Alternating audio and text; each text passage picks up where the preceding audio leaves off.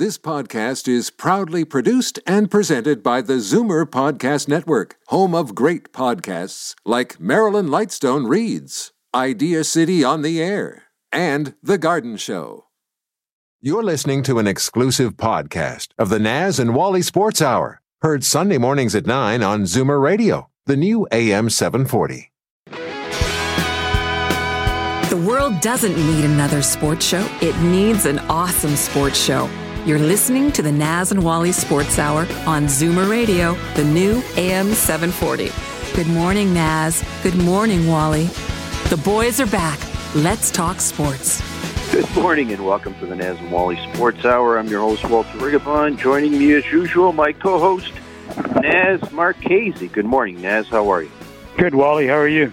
I'm doing great. Thanks so much. Also joining us this morning, former Washington Capital, Toronto Maple Leafs Sabre, Leapin' Lou Franceschetti. Good morning, Lou. How are you? Morning, gentlemen. Enjoying a wonderful blue day out here today. Certainly, it is a blue day, blue and white day. Let's maybe relabel it that.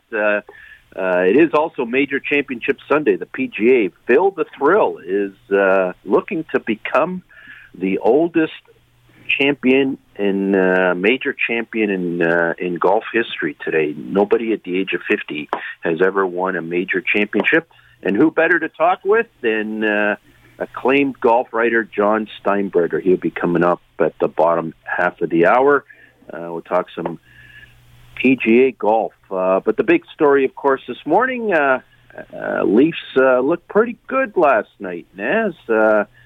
Got off to a rocky start in the series. We chatted about it last Sunday. You picked the Leafs in 5. I had picked the Leafs in 5, I believe, although hesitantly I thought it might go 6. But I'm not so sure that prediction is going to hold still, Naz, or was still Leafs in 5. Let's get your assessment of what's transpired this week. Well, I remember when Dave Keon said they didn't want to play on Thursdays, right?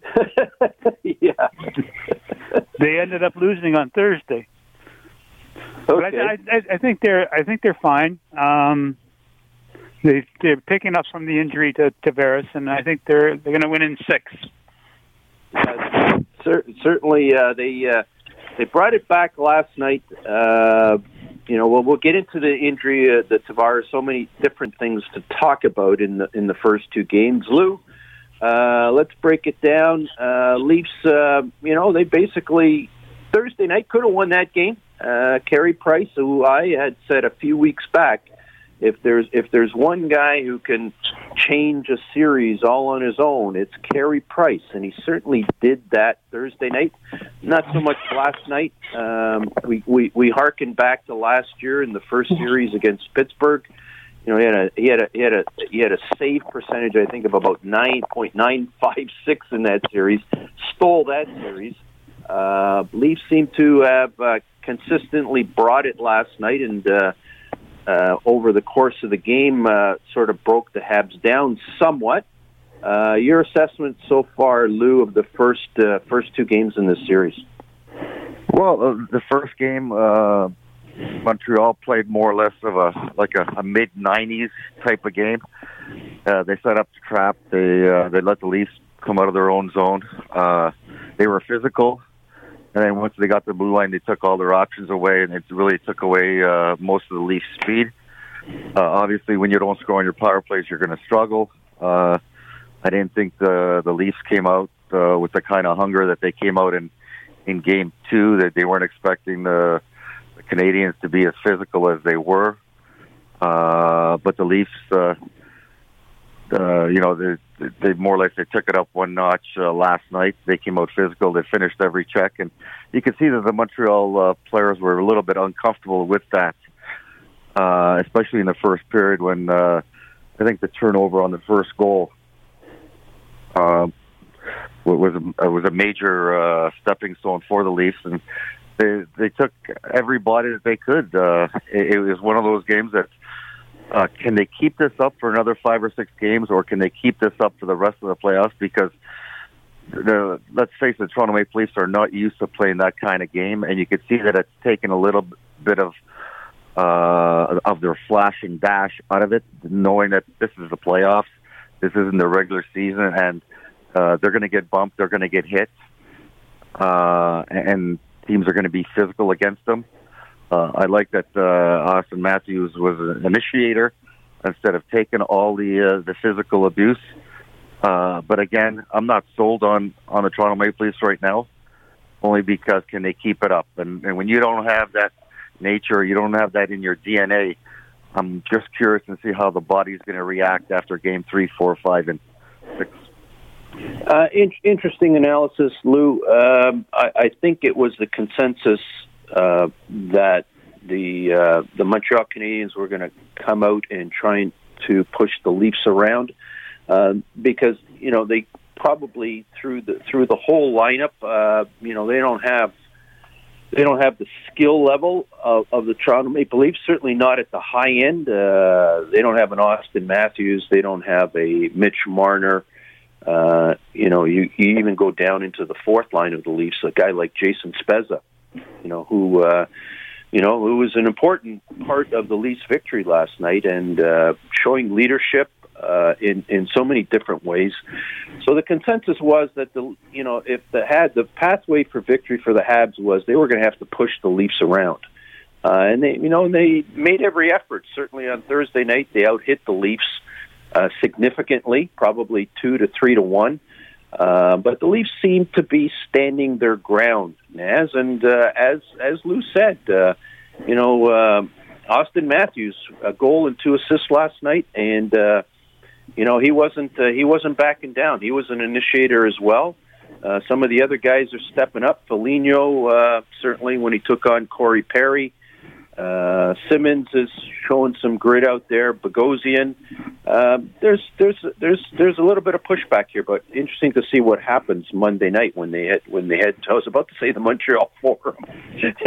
No, they're going to the Bell Center, not the Montreal Forum.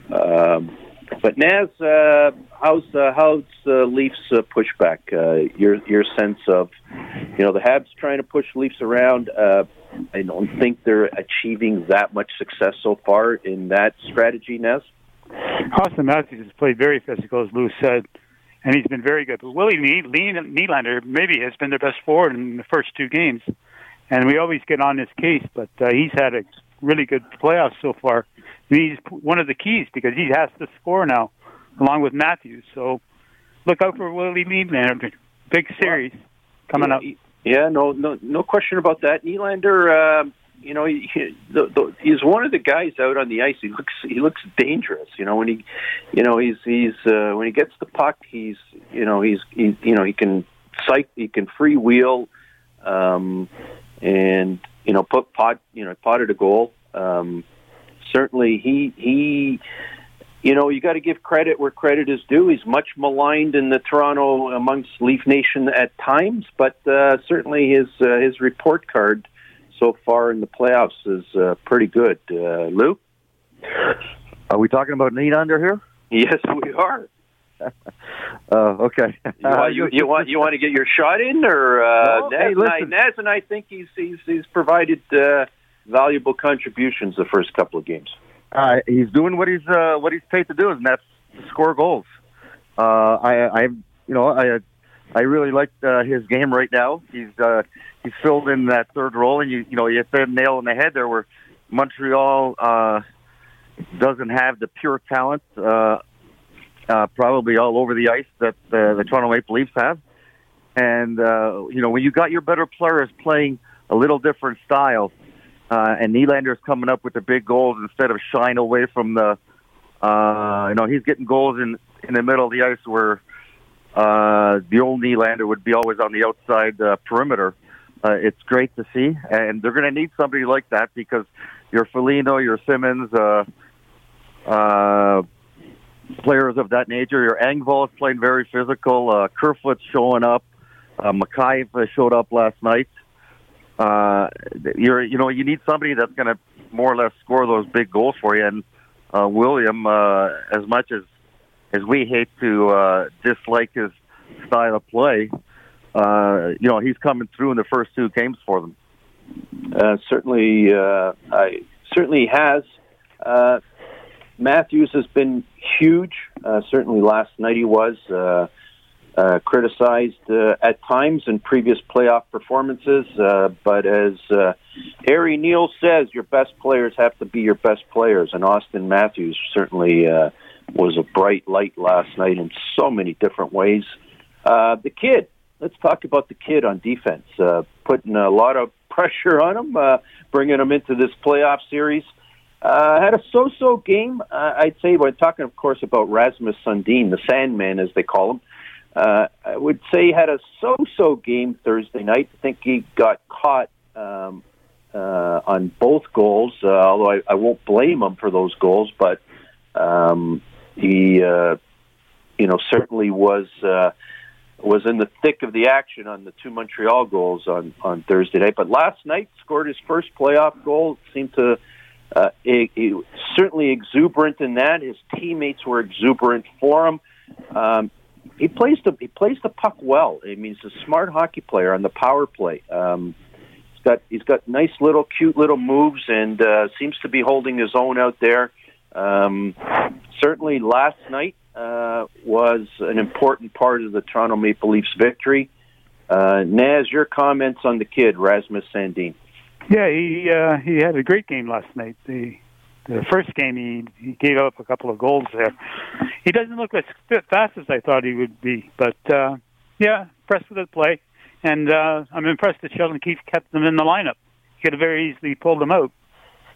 Yeah, that was an interesting decision, Sheldon Keefe, and he's looking like a genius this morning. Let's put it that way. I guess if you sit the kid out after that first game, maybe you got to get him back. If you believe in him, you got to get him back out there. You got to give him a shot, get his confidence. You don't want his confidence wavering, and if you sit him, maybe you're taking a chance with that. Lou,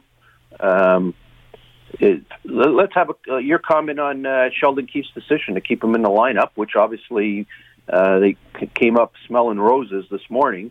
But overall, you sit a kid after perhaps a less than stellar performance. What are you playing with? Well, he's your typical Swedish defenseman. Very, very shifty. He's smart. What I like about him is he's not backing down from any of the physical play. If they would have taken him out of the lineup last night, just like any young kid, I think he would have lost his confidence and putting Dermott in to replace him. So, but the big key here is that he's leading that first power play unit, which I agree to disagree on that because of they've had Morgan Riley there all of the year, the whole year. But obviously, Sheldon Keefe's got enough confidence in him, and they're cutting back on Morgan Riley's ice time because of his defensive play late in the year. Overall, I think he's played great. We're talking about Sandin here. And it is also the playoffs, so you tend to be a little bit nervous your first game and do things out of character. He might have gotten his feet wet and realized exactly what's at stake and what the playoffs are all about after playing in game one. So I think he'll be fine. He might be a fixture on that defense going forward.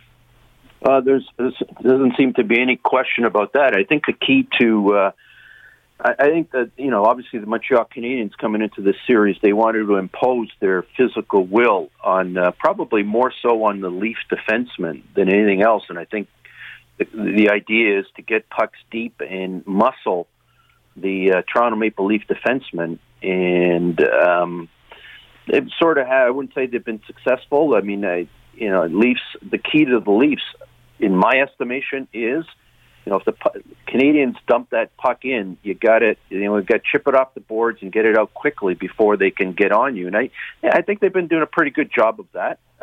They've got back the interesting Monday, Tuesday. They're at the Bell Center, and it's back to back. And you got to think that the Canadians are going to come out Monday night like you remember the old days with the Philadelphia Flyers with Bob Kelly, like the Energizers are like so the first 5-10 minutes of the game Monday night they're going to be hammering Leafs all over the ice, and hopefully we would think that we're going to get Leaf pushback, and then the game is going to settle down. Before we go to break, Naz, we like I said, we've got Monday, Tuesday coming up. What do you foresee happening? And when we come back from break, we'll get into a little bit of the Tavares hit and some of the other things that are going on in some of the other series. But going forward, we're 1-1. They've got certain things out of their system now. How do you see this series progressing? Well, I see the Leafs. They've been very good on the road all year, and I wouldn't be surprised if they sweep Montreal in Montreal for 2 games. And look for Freddie Anderson to play one of the games. I think the second one, because I think they're going to go with him on the back-to-back. Interesting. I hadn't thought about that one, Naz, and interesting observation you bring up. That's certainly after Monday night's game. No question, we're going to go with Campbell Monday night, but that's an interesting coaching decision Sheldon Keefe will have to make. Like I said, hadn't thought about that. Thanks for bringing it up. Lou, I'd like you to comment on that. Are we going to see Freddie Anderson in potentially in Game 4? And how do you see Game 3 and 4 panning out? I don't see Freddie Anderson going to Game 4 unless Jack Campbell has a little bit of a downer and the Leafs come out on the back end of the outcome. Only because this is the playoffs, and you really can't afford, if they do lose Game 3, you don't want to put Frederik Andersen in there for Game 4, knowing that he's only played 1 game. I just want to reiterate on a couple of things on what the Habs and the Leafs in Game 1 and 2, is that Josh Anderson wasn't a force last night at all. And the Leafs have to remember, there's nobody on that Montreal team that will intimidate you other than Josh Anderson. And if Josh Anderson doesn't play his game, like he took a couple of runs at Wayne Simmons and some of the other guys in Game 1, the Leafs should not be scared of the intimidation factor that the Montreal Canadiens bring, even in Montreal, because all their forwards are the same size as the Leafs. I know the Leafs aren't used to playing that kind of game, but there shouldn't be any fear. And I think Nick Foligno, being a teammate of Josh Anderson, did a great job last night and stepped in on any close altercation that Josh Anderson wanted to get involved in, because being teammates, sometimes you tend to be friends and just kind of back off and have the respect factor for each other. That they were teammates for a number of years in Columbus and knowing what Josh Anderson can bring. Now, Game 3 and 4, I think the Leafs have to come out and play the same style of game that they did in Game 2. They got to come out and initiate the contact, because they know Montreal is going to bring it. But again, Montreal doesn't have an intimidating physical team out there other than Josh Anderson. And Nick Foligno could offset that. So going forward, they just got to come out and play, and Austin Matthews has to play the same kind of game, and all their forwards more or less have to take that first step or that next step in solidifying that they're not going to back down from anything that the Montreal Canadiens are going to bring in Game 3. On that note, we'll go to break, and later on in the show, we'll be talking PGA with John Steinbreder, Phil the Thrills in the lead down at Kiawah Island in South Carolina, and we've got some more hockey talk when we come back. We'll be right back. It was a rainy day when Pizzaville realised we all have things we should cut back on. For me half-brother Raoul, that's ordering inflatable toys. For others, it's carbs. So Pizzaville made the extra thin crust pizza. You get the same authentic Italian taste as our regular pizza, but with 2/3 less carbs. Because the last thing Raoul wants is an inflatable waist. Pizzaville Stone-Baked Pizza. Fiercely Canadian. Authentically Italian. Here's to every boy who thought his Bobby Orr rookie card sounded great in the spokes of his bicycle. His only served to make yours in mint condition more valuable. And now it's payday. Mint Inc. Trading Cards and Sports Merchandise wants to buy your vintage collection of hockey, baseball, basketball, football, and soccer heroes. Now's the time to cash in while the hobby reaches new heights. If you got them, we need them. Mint Inc. Trading Cards and Sports Merchandise. Visit our store online at mintink.ca. There's an old saying, entrepreneurship doesn't build character, it reveals character. Entrepreneurs learn to trust a person by trusting people. The law firm Rigabon Carley understands this. They know all about entrepreneurs because they work for them. Every day, they've earned their trust. They know that when it comes to meeting the legal and business needs of entrepreneurs, good enough is not enough. Rigabon Carley, the intelligent choice. This is Daryl Sittler for Alta Infinity in Vaughan. I've worked with some pretty great teams over the years, and the staff at Alta ranks among the very best. Expert sales, superior service, and the largest selection of Infinity cars and SUVs in Canada, and the most competitive pricing anywhere. It's no wonder that Alta has been an all-star performer for well over a decade. Visit AltaInfinityWoodbridge.com, or better yet, drop by the number 7 Auto Mall at the corner of Martin Grove and Highway 7. Experience the difference that makes Alta Infinity the captain's choice. Here's to every boy who thought his Bobby Orr rookie card sounded great in the spokes of his bicycle. His only served to make yours in mint condition more valuable. And now it's payday. Mint Inc. Trading Cards and Sports Merchandise wants to buy your vintage collection of hockey, baseball, basketball, football, and soccer heroes. Now's the time to cash in while the hobby reaches new heights. If you got 'em, we need 'em. Mint Inc. Trading Cards and Sports Merchandise. Visit our store online at mintink.ca.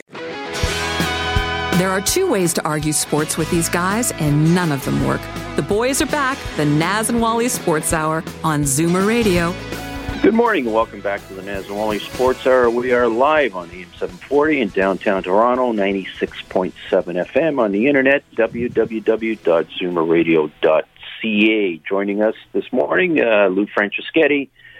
Gentlemen, the big story from the game Thursday night was the injury to John Tavares, which when you had to watch it, when you first saw it, it was certainly left a pit in my stomach seeing his neck snap the way it did, and we're extremely thankful that the reports suggest that, or they're saying that John is going to be fine. No structural, no neck damage, no spine damage. It looked horrible when we saw it. And what came out of it is that obviously there's a concussion. There's going to take some time. And he also has a knee injury. And then what transpired after that, of course, it was Corey Perry that ran into John Tavares' head. Tavares had run into Ben Sherratt prior to that. Nick Foligno decided he was going to, I don't know if the proper term is settle the score, but he had to send a message, I guess is probably the better way of saying it. Lou, I'm gonna go to you on this one first, and then over to you, Naz. Lou, you've been through this before. You understand the code, the quotation marks, the code as they call it in hockey. Certainly, when you played, there was a certain code. I think Nick Foligno still subscribes to the code, although many in today's world do not. What Nick Foligno did, which is he called on Corey Perry to say, "Okay, Corey, you know what? We got to drop the gloves here. I have to send a message to my teammates. It's my captain. I have to step in." Lou, from the perspective of a player, was what Nick Foligno did appropriate? Was it necessary? What message was he trying to send? Well, I think the message that he was trying to send, that he was backing up his teammates at all costs. Obviously, it was John Tavares, the captain. And you also got to remember who Nick Foligno's dad was. So he more or less said that was probably instilled in him as he was growing up. But what Nick did was the right thing, but it was a silly thing in the sense that the hit was totally accidental. There was no way that Corey Perry could have avoided a hit. Unfortunately, Tavares had those repercussions with the concussions, the bleeding from the head, and obviously he's probably gone for the rest of the series. But that was one of the reasons why Toronto brought in Nick Foligno is for certain circumstances like that. And he was probably the only one that could probably do it, because if Wayne Simmons would have done it, it just wouldn't have been the same. I think Nick Foligno is well respected around the league for his gritty style of play at both ends of the ice. He takes physical abuse and he gives it out. Where maybe Wayne Simmons a few years ago would have been the same factor, but right now I can't see Wayne Simmons playing in this game. I think his years are behind him. But again, it's more or less it was the right thing to do. And Corey Perry knew it, and so did Shane Weber. But they also knew that it was an accident. It wasn't a deliberate blow to the head by Corey Perry. Yeah, I mean, I found what I found interesting. I mean, the reality is it was an accident. So I haven't played professional hockey like you, Lou.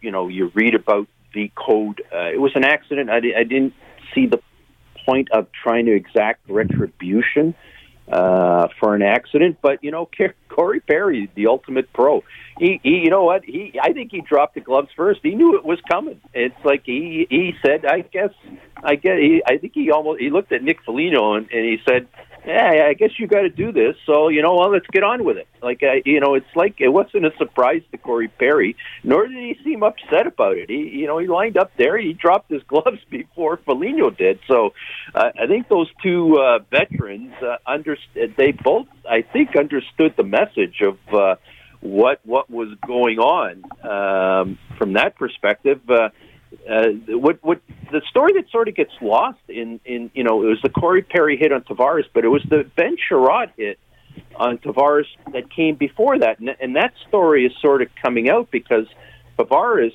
is out. They haven't said how long he's out for his concussion, although I don't know if they've even announced it as a concussion. I'm not even sure what the medical reports are, other than he's okay. But they've said he's got a bad knee, and the knee will keep him out for 2 weeks. And now people have gone back and sort of checked the tapes of the Ben Sherratt hit on Tavares, and there are some people who are suggesting, why isn't Sherratt not getting a suspension? It was a knee-on-knee hit. And, Edler out in Vancouver pretty well got 2 games for the same thing. Naz? Yeah, I found the fight unnecessary, really.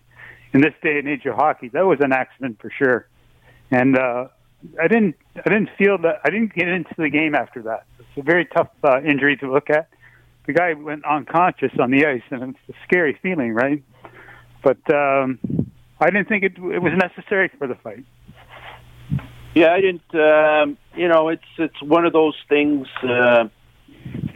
Probably in today's world, I think there's a compelling argument to say that the world has moved on, and if it's not intentional and it wasn't reckless, if it's just an accident, what's the point? I guess we can debate that one, and people will debate that one for a significant amount of time, and you'll find people that have opinions both ways.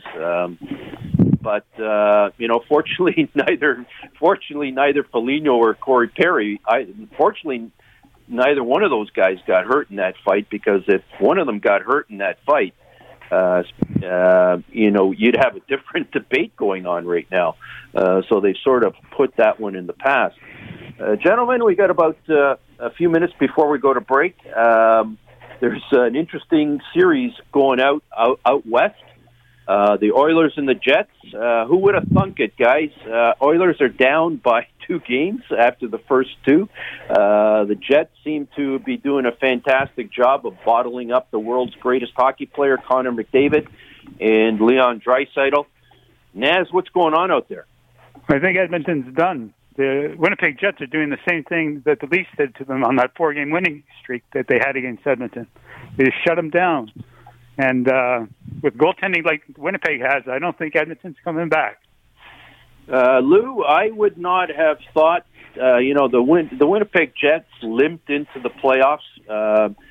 But then, you got to remember, everybody, you go pick who's going to win series. You always seem to pick the team that's higher in the standings. And if there's one thing that's going to happen for sure in the playoffs, you're going to get upsets. Nothing going into these playoffs suggested that the Winnipeg Jets were going to upset the Edmonton Oilers. Not that this series is over by any stretch of the imagination. But the Oilers don't look good right now, Lou. Are they going to turn this around? Well, we're going to have to ask Mr. McDavid that, especially after the regular season that he had against them, with Edmonton dominating the Jets all year round. And we know Connor is going to be the best player in the world for a number of years to come. But I look at it, the best players have to carry their team. And if Connor McDavid doesn't carry this, doesn't team over the Jets in the next 10 days or so, he's going to have that stigma always against him that he can't carry a team like the great players before him. It seemed like every time that the old Edmonton Oilers were down, it seemed like Wayne Gretzky would somehow put his team on his back and carry them to the next level. So, it's more or less. It's going to be interesting to see if Connor can actually do that with this core of hockey players. And if he doesn't, I think it's not going to be a black mark against him, but he's going to have a lot of question marks going ahead. Wayne Gretzky had a few other guys that were pretty helpful, and you had a Mark Messier or a Paul Coffey or a Yari Curry and Glenn Anderson. I'm sure I'm missing a whole bunch of them. One guy can't do it by himself.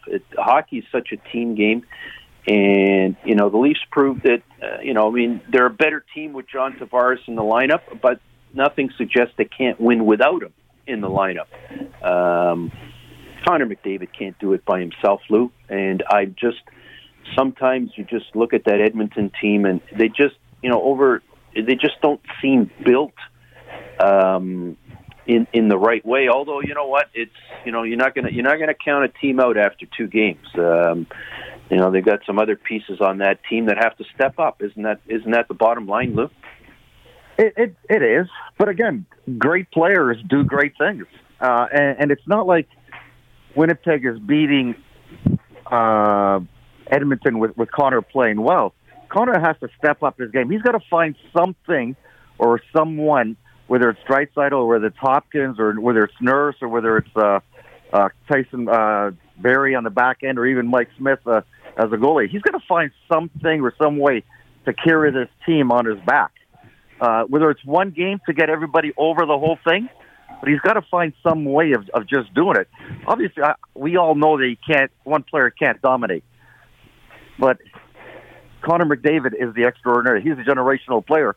And if you look at some of the teams that Sidney Crosby played for when Malkin wasn't around, or vice versa, when Sidney was hurt and Malkin was there by himself, Malkin carried that load. And he did something or something happened during the game that everybody just picked up their level. And I think that's what Connor has to do. He's got to pick up, not necessarily his level, but he's got to make everybody pick up their level and get over that hump with the Jets, because the Jets are playing a great defensive style, and obviously now they got the best goalie in the league, and he's playing outstanding also. Certainly is. On that note, we've got to go to break. When we come back, we'll be chatting some PGA Major Championship golf with John Steinbreder. We'll be right back. It was a rainy day when Pizzaville announced the Medium Gourmet Pizza Special. Get a medium gourmet pizza for just $13.99. That's like flying first class when you only paid economy. You're up front, sipping champagne and stretching out in your luxuriously wide berth, instead of having somebody kick the back of your seat. Then the guy in front of you decides to recline his seat. Pizzaville Stone-Baked Pizza. Fiercely Canadian. Authentically Italian. Here's to every boy who thought his Bobby Orr rookie card sounded great in the spokes of his bicycle. His only served to make yours in mint condition more valuable. And now it's payday. Mint Inc. Trading Cards and Sports Merchandise wants to buy your vintage collection of hockey, baseball, basketball, football, and soccer heroes. Now's the time to cash in while the hobby reaches new heights. If you got them, we need them. Mint Inc. Trading Cards and Sports Merchandise. Visit our store online at mintink.ca. There's an old saying, entrepreneurship doesn't build character, it reveals character. Entrepreneurs learn to trust a person by trusting people. The law firm Rigabon Carley understands this. They know all about entrepreneurs because they work for them every day. They've earned their trust. They know that when it comes to meeting the legal and business needs of entrepreneurs, good enough is not enough. Rigabon Carley, the intelligent choice.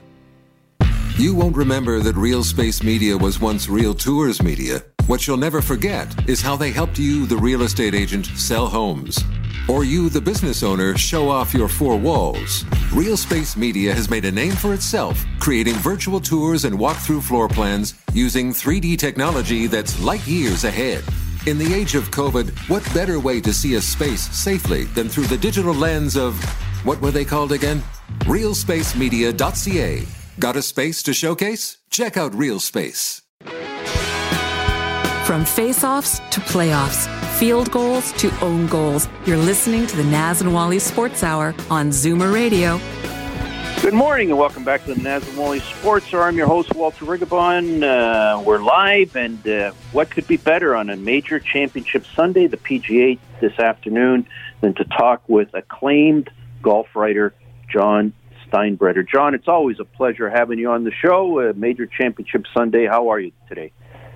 I'm great, thanks, and great to be with you guys as always. It wouldn't be a major Sunday without having a chat with you two. So it certainly wouldn't be, John. It's a pleasure having you. Thanks so much for joining us. We always appreciate your insights. We can think of nobody else we'd want to speak with on a major championship Sunday. John, this is going to be an exciting one this afternoon. There's two, I think the two central stories are, but there's a lot of stories that could shape up this afternoon. Of course, number one, Phil the Thrill is in the lead. What could be better than that? And he's striving to become the oldest major championship winner in history at the age of 50.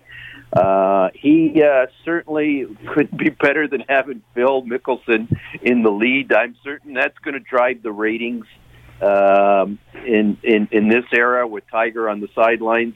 And I guess the other big story is the beast that is the ocean course at Kiawah Island. They're already prognosticating which way the winds are going to be blowing this afternoon, and that certainly could make things interesting. Let's talk about the first one, John. Phil the Thrill. I'm thrilled. I can't wait till it starts this afternoon. John? Yeah, I mean, I feel the same way. Again, there's no cheering in the press box, and Phil is a complex and maddeningly the complex player in person sometimes, and you love him. You're not sure about him. You wonder if he's Eddie Haskell or a true blue. He really is. But I'm unabashedly a fan of his play.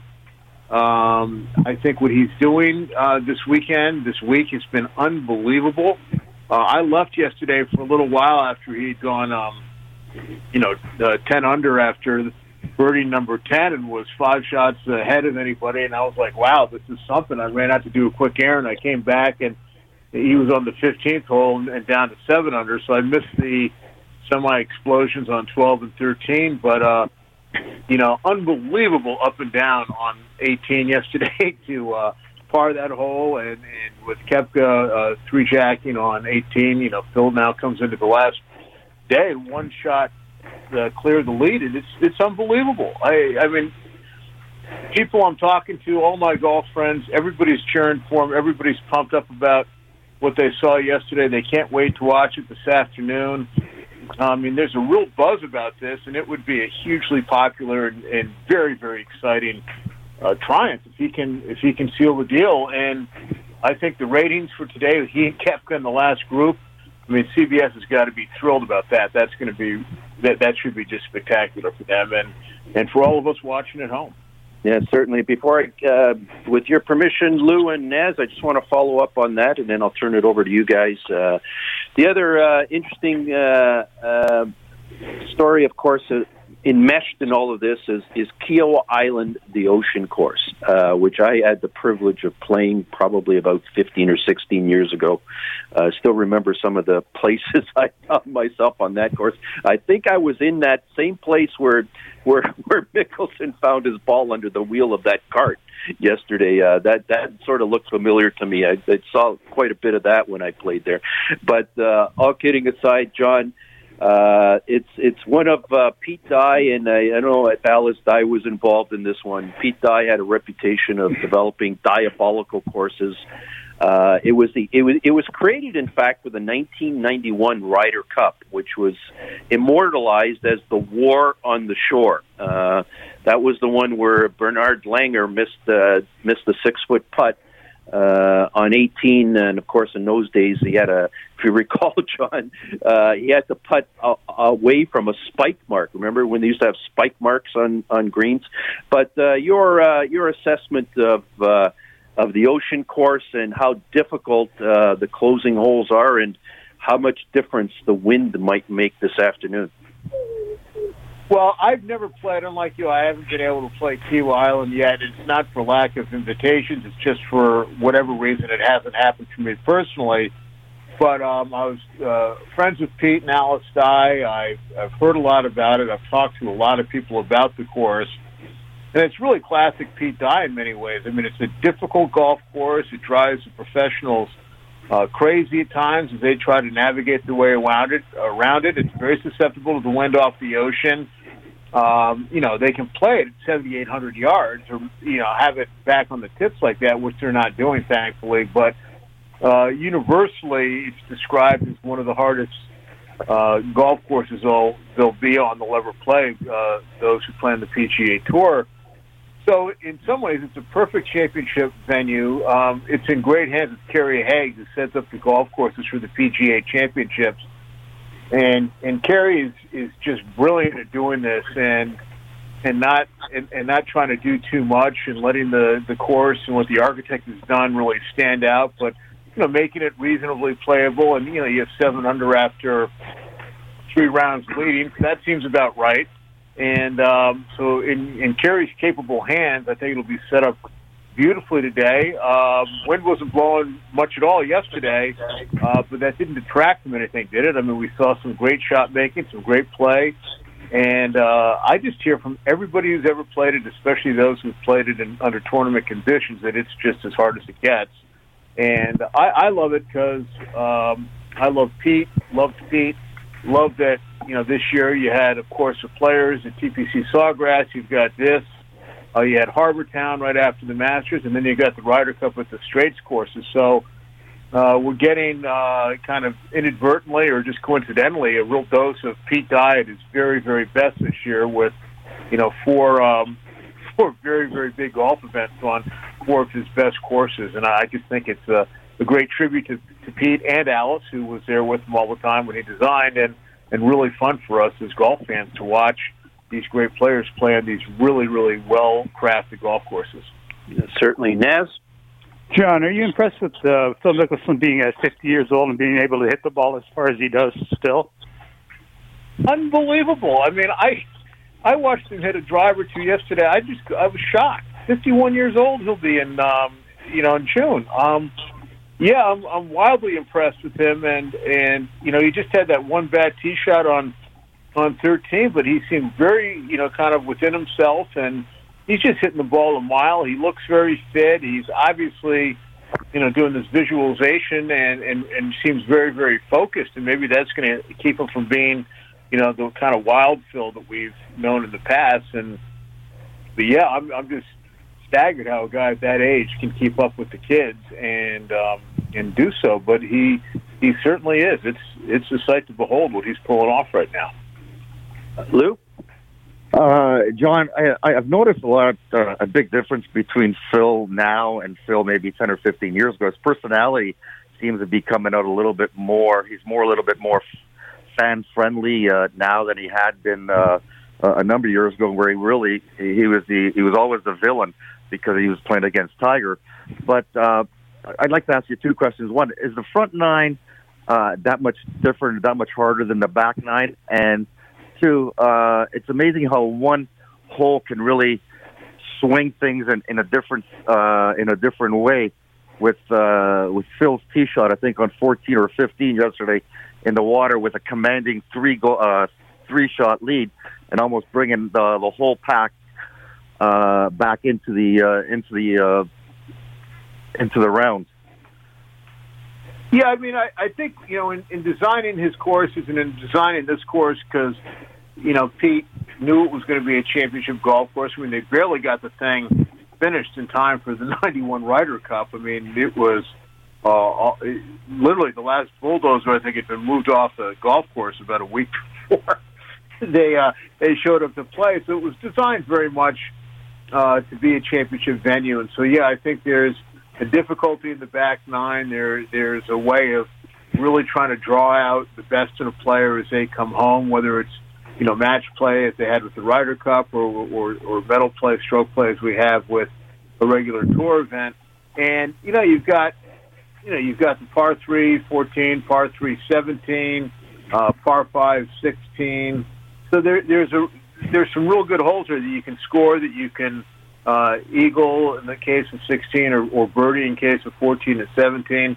But they talk about 17 being one of the hardest par 3s around, and then of course 18 is a big hole and a tough hole, and so I think the back nine's a little bit harder, but I think that's the way Pete would want it, and it's really set up nicely, I think, for strong finishes and for giving people have a chance to charge a little bit and make a stroke or two or three back on that back nine. So it'll be fun. It'll be fun to watch, and we'll see. I mean, it's we're all going to be holding our breaths with Phil because you never quite know him. We've seen him come up short and come close in so many ways, but I must say I was impressed with his steadiness, his focus these last three rounds. I mean, aside from yanking that tee shot into the water on 13 when he got his double bogey yesterday, he just seemed very, very, very, very good. I think maybe it was 12. He had one hole where he had a very loose kind of approach shot. He was in the middle of the fairway and just missed the green for a little lap there, but he came back nicely. And I thought his finish and that up and down at 18 was just out of control. And I think his focus is really, really good. And that's what's going to be the difference, I think, for him. Physically, he can do it, obviously. He's showing us that. And it's just a question of, still going to be, Phil in terms of blowing up at some point. And I don't know, the chances look pretty good to me that he's a different sort right now with what he's doing with his visualization and his concentration. Seems very strong. Yeah, we're certainly there couldn't be a more fitting nickname than Phil the Thrill. He can give you thrills in so many different ways. But I think the 50-year-old Phil Mickelson's probably not the same as the 30-year-old. I think he knows when to put certain clubs back into the bag. He's had some interesting endeavors over the years. John, really quickly before we let you go. Brooks Koepka. I mean, this is a guy who knows how to win major championships. He's proved it. He's in the final group with Phil. He's got his own challenges. He just came off some surgery. He's got difficulty bending over. There's Louis Oosthuizen, who's two back, and he's probably as steady as they come. And there's some guys lurking back there like Streelman and DeChambeau, 5 strokes back. But when you get the wind up on the back nine at Kiawah Island, anything can happen. If anybody's coming, first of all, Koepka and some of the other guys, where do you see some of these guys breaking out from the pack? Well, isn't it funny with Koepka, yet again, has there ever been a person who finds himself more underappreciated than Brooks Koepka? So here he is basically playing on one leg in many ways, and he's hobbling around out there, and he's, 6 under. It would have been tied for the lead if not for the 3-jack on 18, and he's so overshadowed, even with his major championship resume, by Mickelson, which I just find it unbelievable to hear yet again in a major championship that, Koepka gets kind of overlooked. So I think he plays at his very best when he's being kind of dissed and being kind of overlooked. So I think he's going to be a tough one for Phil to be playing with today, in the sense that I think Koepka's just he's a fierce competitor. He's intensely and immensely talented, and that's going to be quite apparent. I don't know how they get on or anything else. Koepka likes to play fast. Phil is really taking his time. I don't know if that's going to be hard for Koepka to take, but I find it so interesting that Koepka once again getting underappreciated, and I think he's taken that in the past and put it to his advantage. Let's see if he does it again. And Louis is, he's something else. I mean, again, you've heard me say this before. The guys that have won before majors, I always give them a little bit of an edge. And I know it's been a while since Louis won his Open Championship, but it's hard not to look at him and like his chances as well. He didn't have a great round yesterday, shot an even par 72, but he's still a hell of a player. He's hitting the ball beautifully, and he knows how to play in tough conditions, and I really think that's what it's going to come down to. So those three, Phil, Louis, and Koepka, and yes, DeChambeau is always kind of lurking back there. He's just been so weirdly inconsistent to me after his U.S. Open win that I don't know quite how to figure out what he's doing. And a little dark horse is, Brandon Grace, who's been close before, and he's just back there 3 under, and he's been playing pretty well and pretty consistently too. That could be a lot of fun to see another South African emerge as things start out today. And there's a Canadian lurking in there too, Corey Connors. I think he's maybe a little bit, but to make a run, but he's on the leaderboard as well. And in Canada, we're always thrilled about that. John, it's always nothing's better than talking golf with you on a major championship Sunday. Father's Day, the U.S. Open's headed to Torrey Pines, which always produces some great golf down in Southern California. God willing, hopefully we'll have the opportunity to catch up with you again on U.S. Open Sunday. Thanks so much for joining us, John. Thank you so much, guys. Always great to be with you. Thanks, John Steinbreder. If you get a chance, Global Golf Post. Nobody writes better golf insights than John Steinbreder. Naz, Lou, we've got a few minutes left. There's some other stuff going on in the NHL playoffs. The cream seems to be rising to the top in certain series. Colorado, the Avalanche, man, they look pretty good. Tampa Bay Lightning faltered one game, but they brought it back. Vegas faltered one game. They brought it back. They seem to be the cream of the crop. Avalanche, Lightning, and Vegas. Naz, your thoughts? We can't go away from this morning without talking about Kadri's hit. You're absolutely right. He just can't help himself, can he? He can't help himself.